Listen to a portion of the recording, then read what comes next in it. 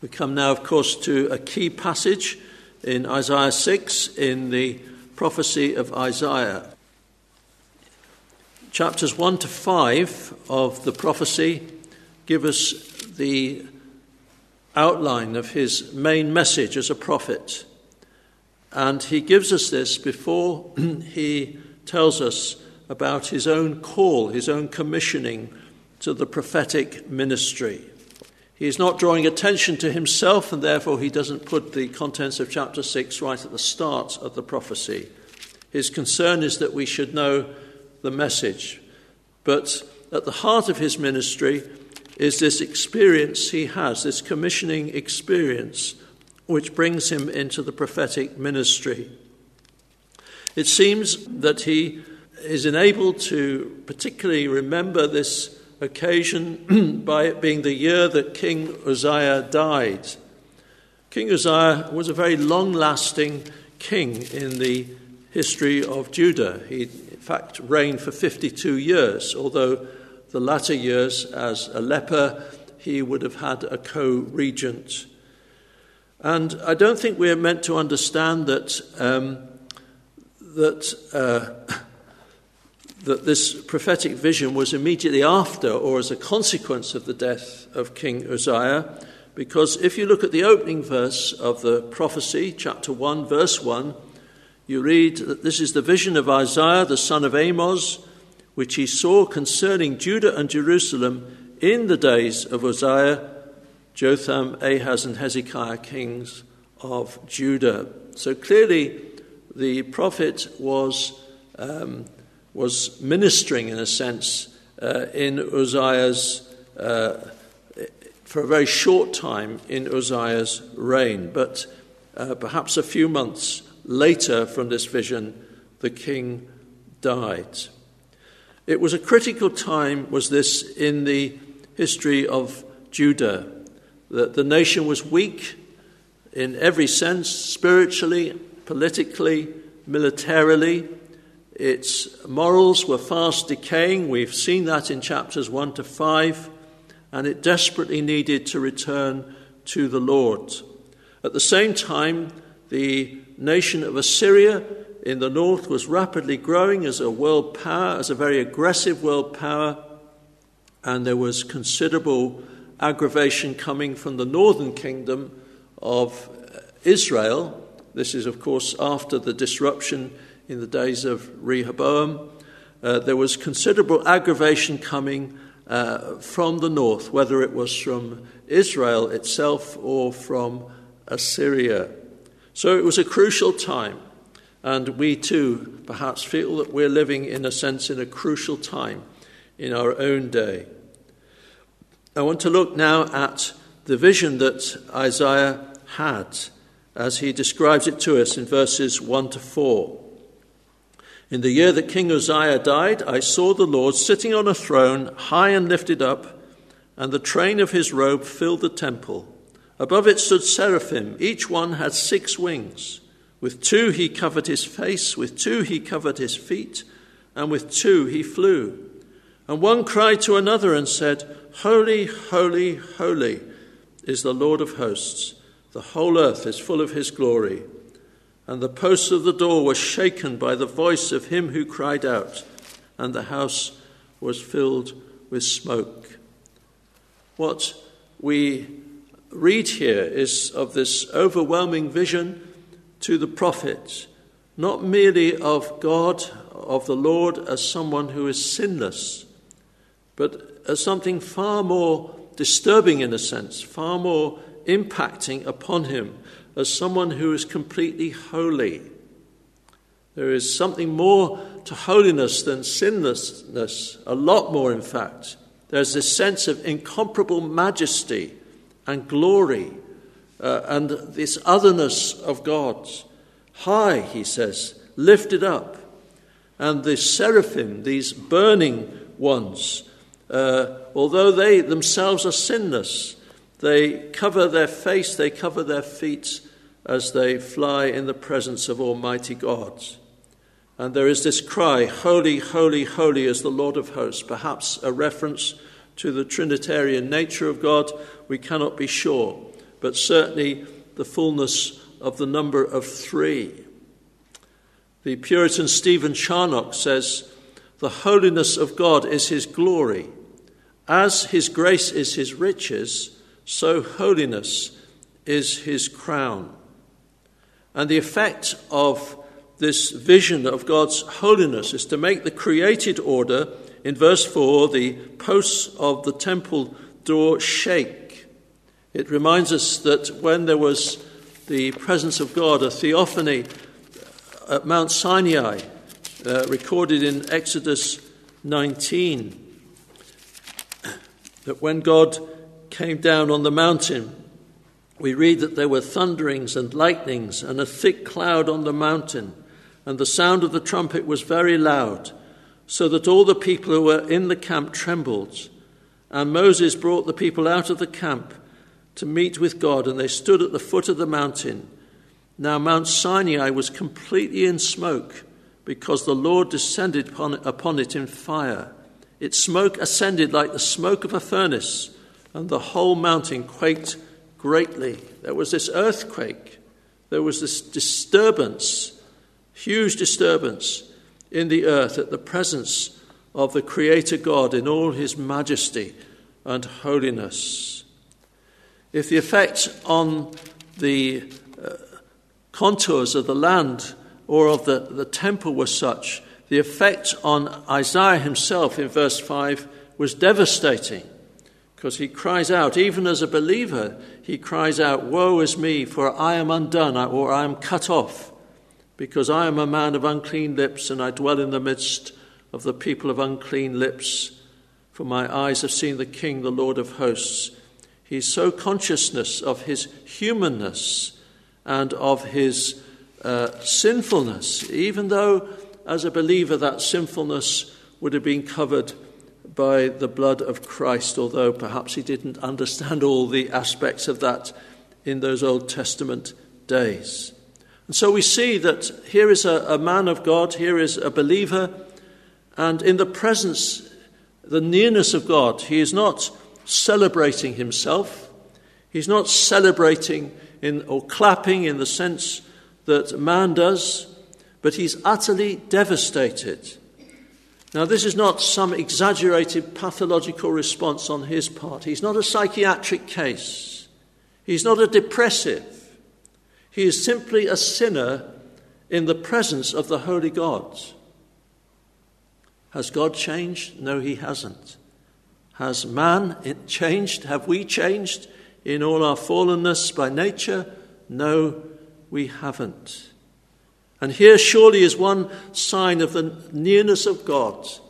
Not man celebrating himself, but man brought to an awareness of his utter creatureliness and his sinfulness and the holiness and the otherness of God. That God is not a God to be trifled with. God is not someone to be reduced to human needs. From this time onwards, Isaiah would frequently refer to the Lord as the Holy One of Israel, the Holy One. If there's one aspect of God that is covering all his attributes, it's this, it's his holiness. The essence of God is in his holiness.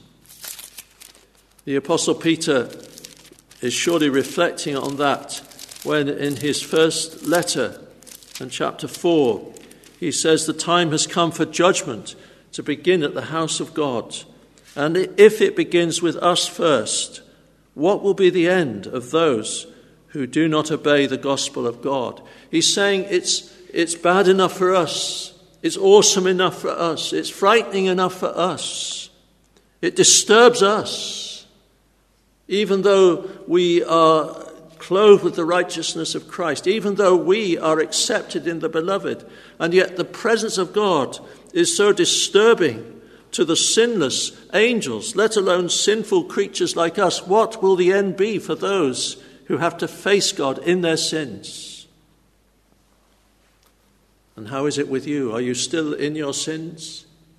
Are you still without the righteousness of Christ that imputed to you? Are you still without the blood of Christ cleansing you? What would it be like for you to come face to face with this awesome, immense being who created the stars in a moment, who created man in his image, who created all things and will end all things with awesome power and glory.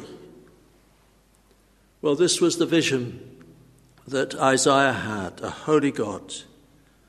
But we see, secondly, how God met the need of the prophet as he cries out. God meets that need. Verse 6 and 7. Then one of the seraphim flew to me, having in his hand a live coal, which he had taken with the tongs from the altar. And he touched my mouth with it and said, Behold, this has touched your lips, your iniquity is taken away, and your sin purged. The commentators on this passage can't seem to make up their mind whether it's the altar for burnt offerings, or whether it is the altar of incense. It doesn't make too much difference. What is clearly the fact is that God is not leaving Isaiah to work his way out of this mess that he feels he's in. God is not leaving Isaiah to do something about this sense, even though he is a believer, this subjective sense that he's been utterly cut off because of his sinfulness. But he, the Lord, takes the initiative. He comes to the rescue. And once more he does what he would have done right from the start in the believing life of the prophet. He applies to him the merits of the Lord. Notice that the seraphim, the angel, takes the coal with the tongs from the altar. The angel applies it to his mouth. Isaiah doesn't think of this. Isaiah doesn't contribute to this. Isaiah is the recipient of this. You see, that's what it means when it says salvation is a work of sovereign grace. I'm not speaking now as though Isaiah is here being converted. I believe he was converted earlier. But in the sense that this is a picture that illustrates in his commissioning something which is true of us in salvation. It's Christ who dies for the ungodly. It's Christ who dies for sinners. And it's God who devises that great way of salvation. And it is God who brings to us that blessing. And this passage is full of Christ, because the altar speaks of the sacrifice of Christ. The altar of incense speaks of his merits. The altar in which the burnt offering is offered speaks of him himself becoming a propitiation for our sins. And the touching of the lips, the touching of the mouth of the prophet speaks of the application of the merits of that atoning work to that place where Isaiah is most sensitive, his sinful lips and the sinful lips of the people around. Even prophets are sinners saved by grace. God meets that need. And nobody else can meet the need of your heart, dear friend, other than God, other than what God has done in Jesus Christ. You cannot meet it through human wisdom or human resources. You cannot meet it through even the church, through even the most ancient traditions and the most long-lasting church denominations or independent churches. Only God can meet your need. And that's why one of the great cries in the book of Isaiah is that people should turn directly to God. Listen to what Isaiah has to say in chapter 55 of his prophecy. "Ho, everyone who thirsts, come to the waters. And you who have no money, come buy and eat. Yes, come buy wine and milk without money and without price. Incline your ear and come to me." God met that need. And it's God alone who can meet the need of sinful men and women like us. But thirdly, we see that this is on the payment of a price. That cleansing of the lips of Isaiah, that symbolic, if you like, cleansing, which reflects a real transaction in the life of the prophet, it comes at a price. It's all to do with the altar. It's all to do with the place of sacrifice, in perhaps of burnt offerings or the incense offered up as part of the sacrifice. It's all to do with someone else paying the price than the prophet himself, than the recipient of that grace himself. It's to do with a ransom or a redemption price that God himself pays. And even the fire on the altar is God's. Not even man himself is responsible ultimately for that fire. Where does that fire come in the history of Israel? It comes in Leviticus chapter 9 and verse 23 and 24, when the offering up of the sacrifice is being done by Aaron. Verse 22 perhaps of Leviticus 9. Then Aaron lifted his hand toward the people, blessed them, and came down from offering the sin offering, the burnt offering, and peace offerings. And Moses and Aaron went into the tabernacle of meeting and came out and blessed the people. Then the glory of the Lord appeared to all the people, and fire came out from before the Lord and consumed the burnt offering and the fat on the altar. When all the people saw it, they shouted and fell on their faces. And that fire was kept burning.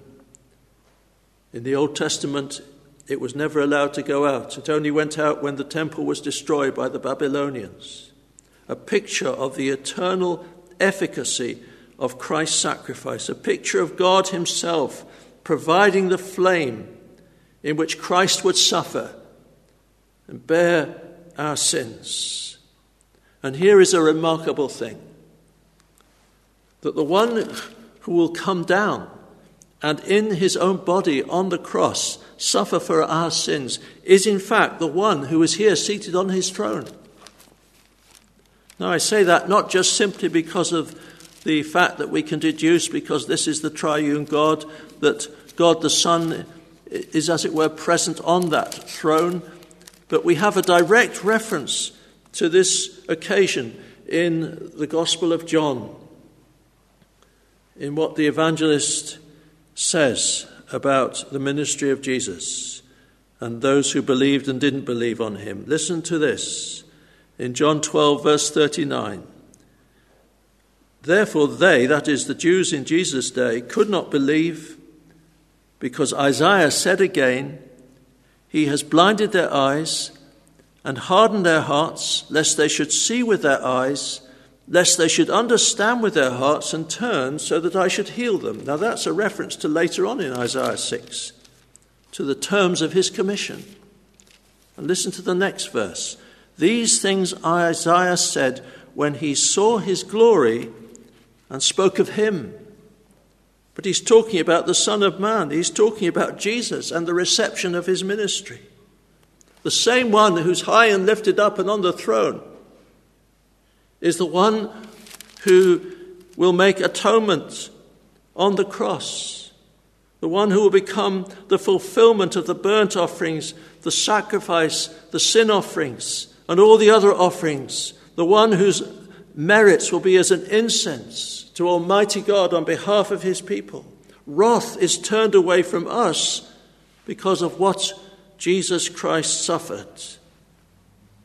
It was at the payment of a price. This is my body, which is broken for you. This is my blood, which is shed for you. And this leads us to recognize this very important point to do with verse 8. Also I heard the voice of the Lord saying, whom shall I send, and who will go for us? Now, perhaps if you've been a Christian for a while, you will have heard this verse preached on, and you might well have heard it preached on in the context, though here there's this tremendous need in the world, need to hear the gospel, and here is the word of God, whom shall I send, and who will go for us as a missionary or whatever. And I'm not saying that's totally illegitimate to speak like that, but we have to understand the context here. Isaiah's commissioning is based on the redemption and on the purging of his sin and on the atonement that he has seen portrayed before him in Old Testament terms. This is not some missionary call or some prophetic call that is isolated from everything else in the Christian life, in the Christian faith, or the faith of Yahweh. It's because of Calvary that he is going to be a prophet. And it's because of Calvary that people become missionaries and pastors and preachers and witnesses, ordinary witnesses for Christ. And doesn't that put a strong interest on the question here that he hears from the voice of the Lord? Whom shall I send, and who will go for us? Here is an undoubted reference to the Trinity. If the threefold nature of the holiness of God in verse 3 possibly implies the Trinity, here in verse 8 there is no mistaking of the fact that we have someone here who is both I and us, both one and three, both Adonai, the sovereign one, but also us. Let us make man in our own image. The same Trinity, creating, redeeming, and commissioning, intensely interested in taking the message of Jesus Christ into all the worlds. Then I said, "Here am I, send me." That's all he says. Nothing else is appropriate. He's just a little person. He is so unworthy of the honor. And he just has to say this, "Here am I, send me." This isn't a career choice, is it? This isn't Isaiah patting himself on the back and saying, "Well, I know that God needs me. I know the world needs me." It is his privilege and his honor. He's here being appointed by the Lord in all his glory. He's being appointed by Christ. As the Apostle Paul himself, who had a similar experience on the Damascus road, as he saw the Lord Jesus high and lifted up, as he saw him in all his resurrection glory, he himself has to say this, that we don't need letters of commendation to prove that we are apostles. We don't need churches to write letters to make any proof about us, because it's quite obvious that the message we preach and the way in which the Spirit of God uses that message makes it clear that this message is from God, appointed by Christ. There's this inward compulsion, of course, in Isaiah. He's not press-ganged into this. There's this inward compulsion. He's been sent by the Lord. Romans chapter 10 makes the same point concerning the preaching of the word of God. Romans chapter 10 and verse 15. How shall they preach unless they are sent? As it is written, how beautiful are the feet of those who preach the gospel of peace, who bring glad tidings of good things. And we come now, perhaps in a little bit more length, but not, I trust, too long, we come now to consider his commission. It's a difficult commission. With the privilege comes the difficulty, and how often that is the case, is it not? And he, that is the Lord, said, "Go and tell this people, keep on hearing but do not understand. Keep on seeing but do not perceive. Make the heart of this people dull and their ears heavy, and shut their eyes, lest they see with their eyes and hear with their ears, and understand with their heart and return and be healed." Then I said, "Lord, how long?" Here the prophet is in essence being given the same commission as the Lord Jesus Christ himself. Remember that Jesus, as he was preaching about the key parable, the parable of the sower, and as he was answering the question why he spoke in parables, he quotes this very part of Isaiah 6. That this paradox that they will hear and yet they will not understand, that they will see and yet they will not perceive. What should make clear, in fact, will make them more obscure, more misunderstanding. What should clarify, in fact, will make them duller and heavier and shut their hearts because of their sin, because of the sins that have been already outlined in the case of Judah in chapters 1 to 5. And it's a difficult commission that the prophet, he's to preach the word in season and out of season. He is to proclaim whether or not they will hear or forbear, but it's going to harden them and it's going to make them worse. It's very similar to the ministry of Jeremiah, and there are ministries and there are days like that in the ministry of the Word of God. There's no question of that. And perhaps in a small way, as a nation and as a Western world, we have been living through such a time in a small way. I don't think as bad as Isaiah's day. And he says, how long? Of course he says, how long? Not just because it's a hard commission, not just because it's going to be really difficult, but because he's so concerned for the people. How long will they be hardened? How long will the message, in fact, make them worse? The message is good, the message is saving, but how long will it just harden them? And the answer is all the way, until the whole place is devastated, until the cities are laid waste and without inhabitant, the houses are without a man, the land is utterly desolate, the Lord has removed men far away, and the forsaken places are many in the midst of the land. Right through from around 720 BC, when he is exercising his ministry, right through to 587 BC, when Nebuchadnezzar comes in. All the way. Things will get worse. But you've got to do it. And yet, here at the end of this passage, at the end of this commission, there is a note of hope.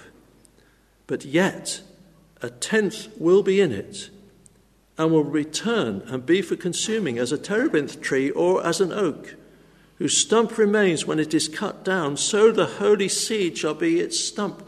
Now he's mentioning the terebinth and the oak because these are deciduous trees. They're large trees, but they're deciduous. So comes the winter, like the trees around us outside today, they lose their leaves.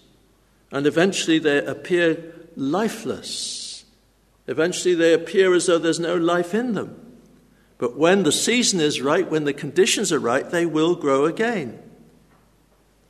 And what he's saying is this. It's very condensed. It's very clustered together in verse 13. A tenth will be in the land. There will be a remnant.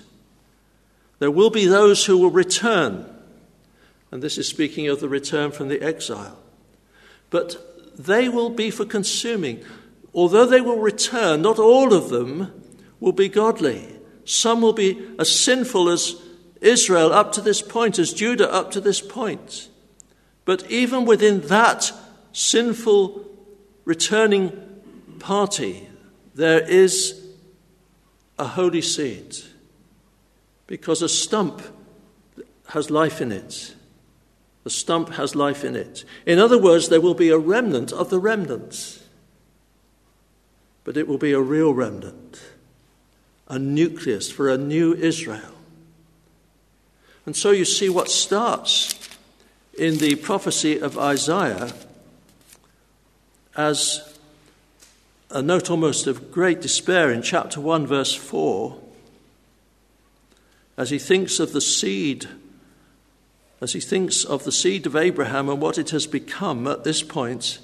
A last sinful nation, a people laden with iniquity, a brood of evildoers, children who are corrupters. They have forsaken the Lord. They have provoked to anger the Holy One of Israel. They have turned away backward. Now, at the end of this particular chapter in the Isaiah prophecy, this particular group of chapters, it now turns to hope. Yes, this is a seed that's sinful and will be judged, and yet a tenth will return, and even within that there will be a small number who really are the holy seeds. And that is what chapters 7 and 8 begin to unfold, about that tiny holy seed, including Isaiah and his family, the remnants. What matters as we look at this deciduous tree, this huge oak with all its leaves, so impressive and so large, it doesn't matter all the leafiness of it. What matters is whether the tree itself has sap and vitality. What is the sap? What is the vitality of the tree? Well, it's the holy seed. This is what gives the nation any possibility of blessing and continuance. What matters is those who truly have trusted in God and cast themselves upon the mercy of the Lord and trusted in Messiah and trusted in his saving work. And you see, it's the same today, is it not? It's the same today. What matters ultimately is not how many people are entering churches, although, of course, we long to see many people entering churches and hearing the gospel. But ultimately what matters, as in the days of Jesus in Matthew 13, when great crowds crowded around Jesus, Jesus himself says to his disciples, look, calm down. What matters is where the soil is good and will bring forth much fruit. That's the remnant. That's what matters. The others, sadly, have not got the right sort of soil. You know, it's a tremendous privilege as well as a tremendous responsibility to serve God in a day of small things.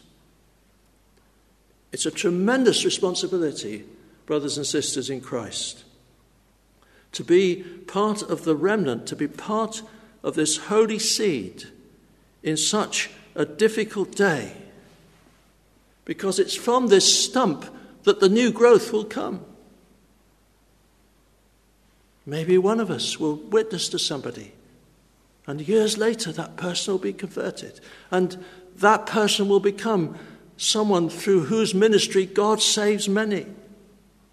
Maybe this church, in the providence of God, will dwindle down to a mere handful, and yet one day, perhaps 50, 60, 100 years down the line, if Jesus hasn't returned, this church will be visited with God's revival blessing.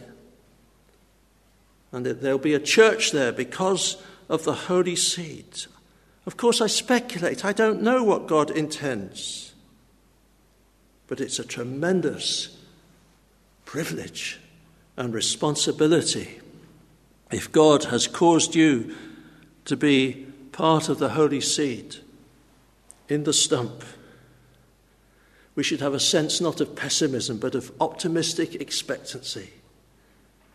God has his seasons. Trees have their seasons. They shed their leaves, but there's spring.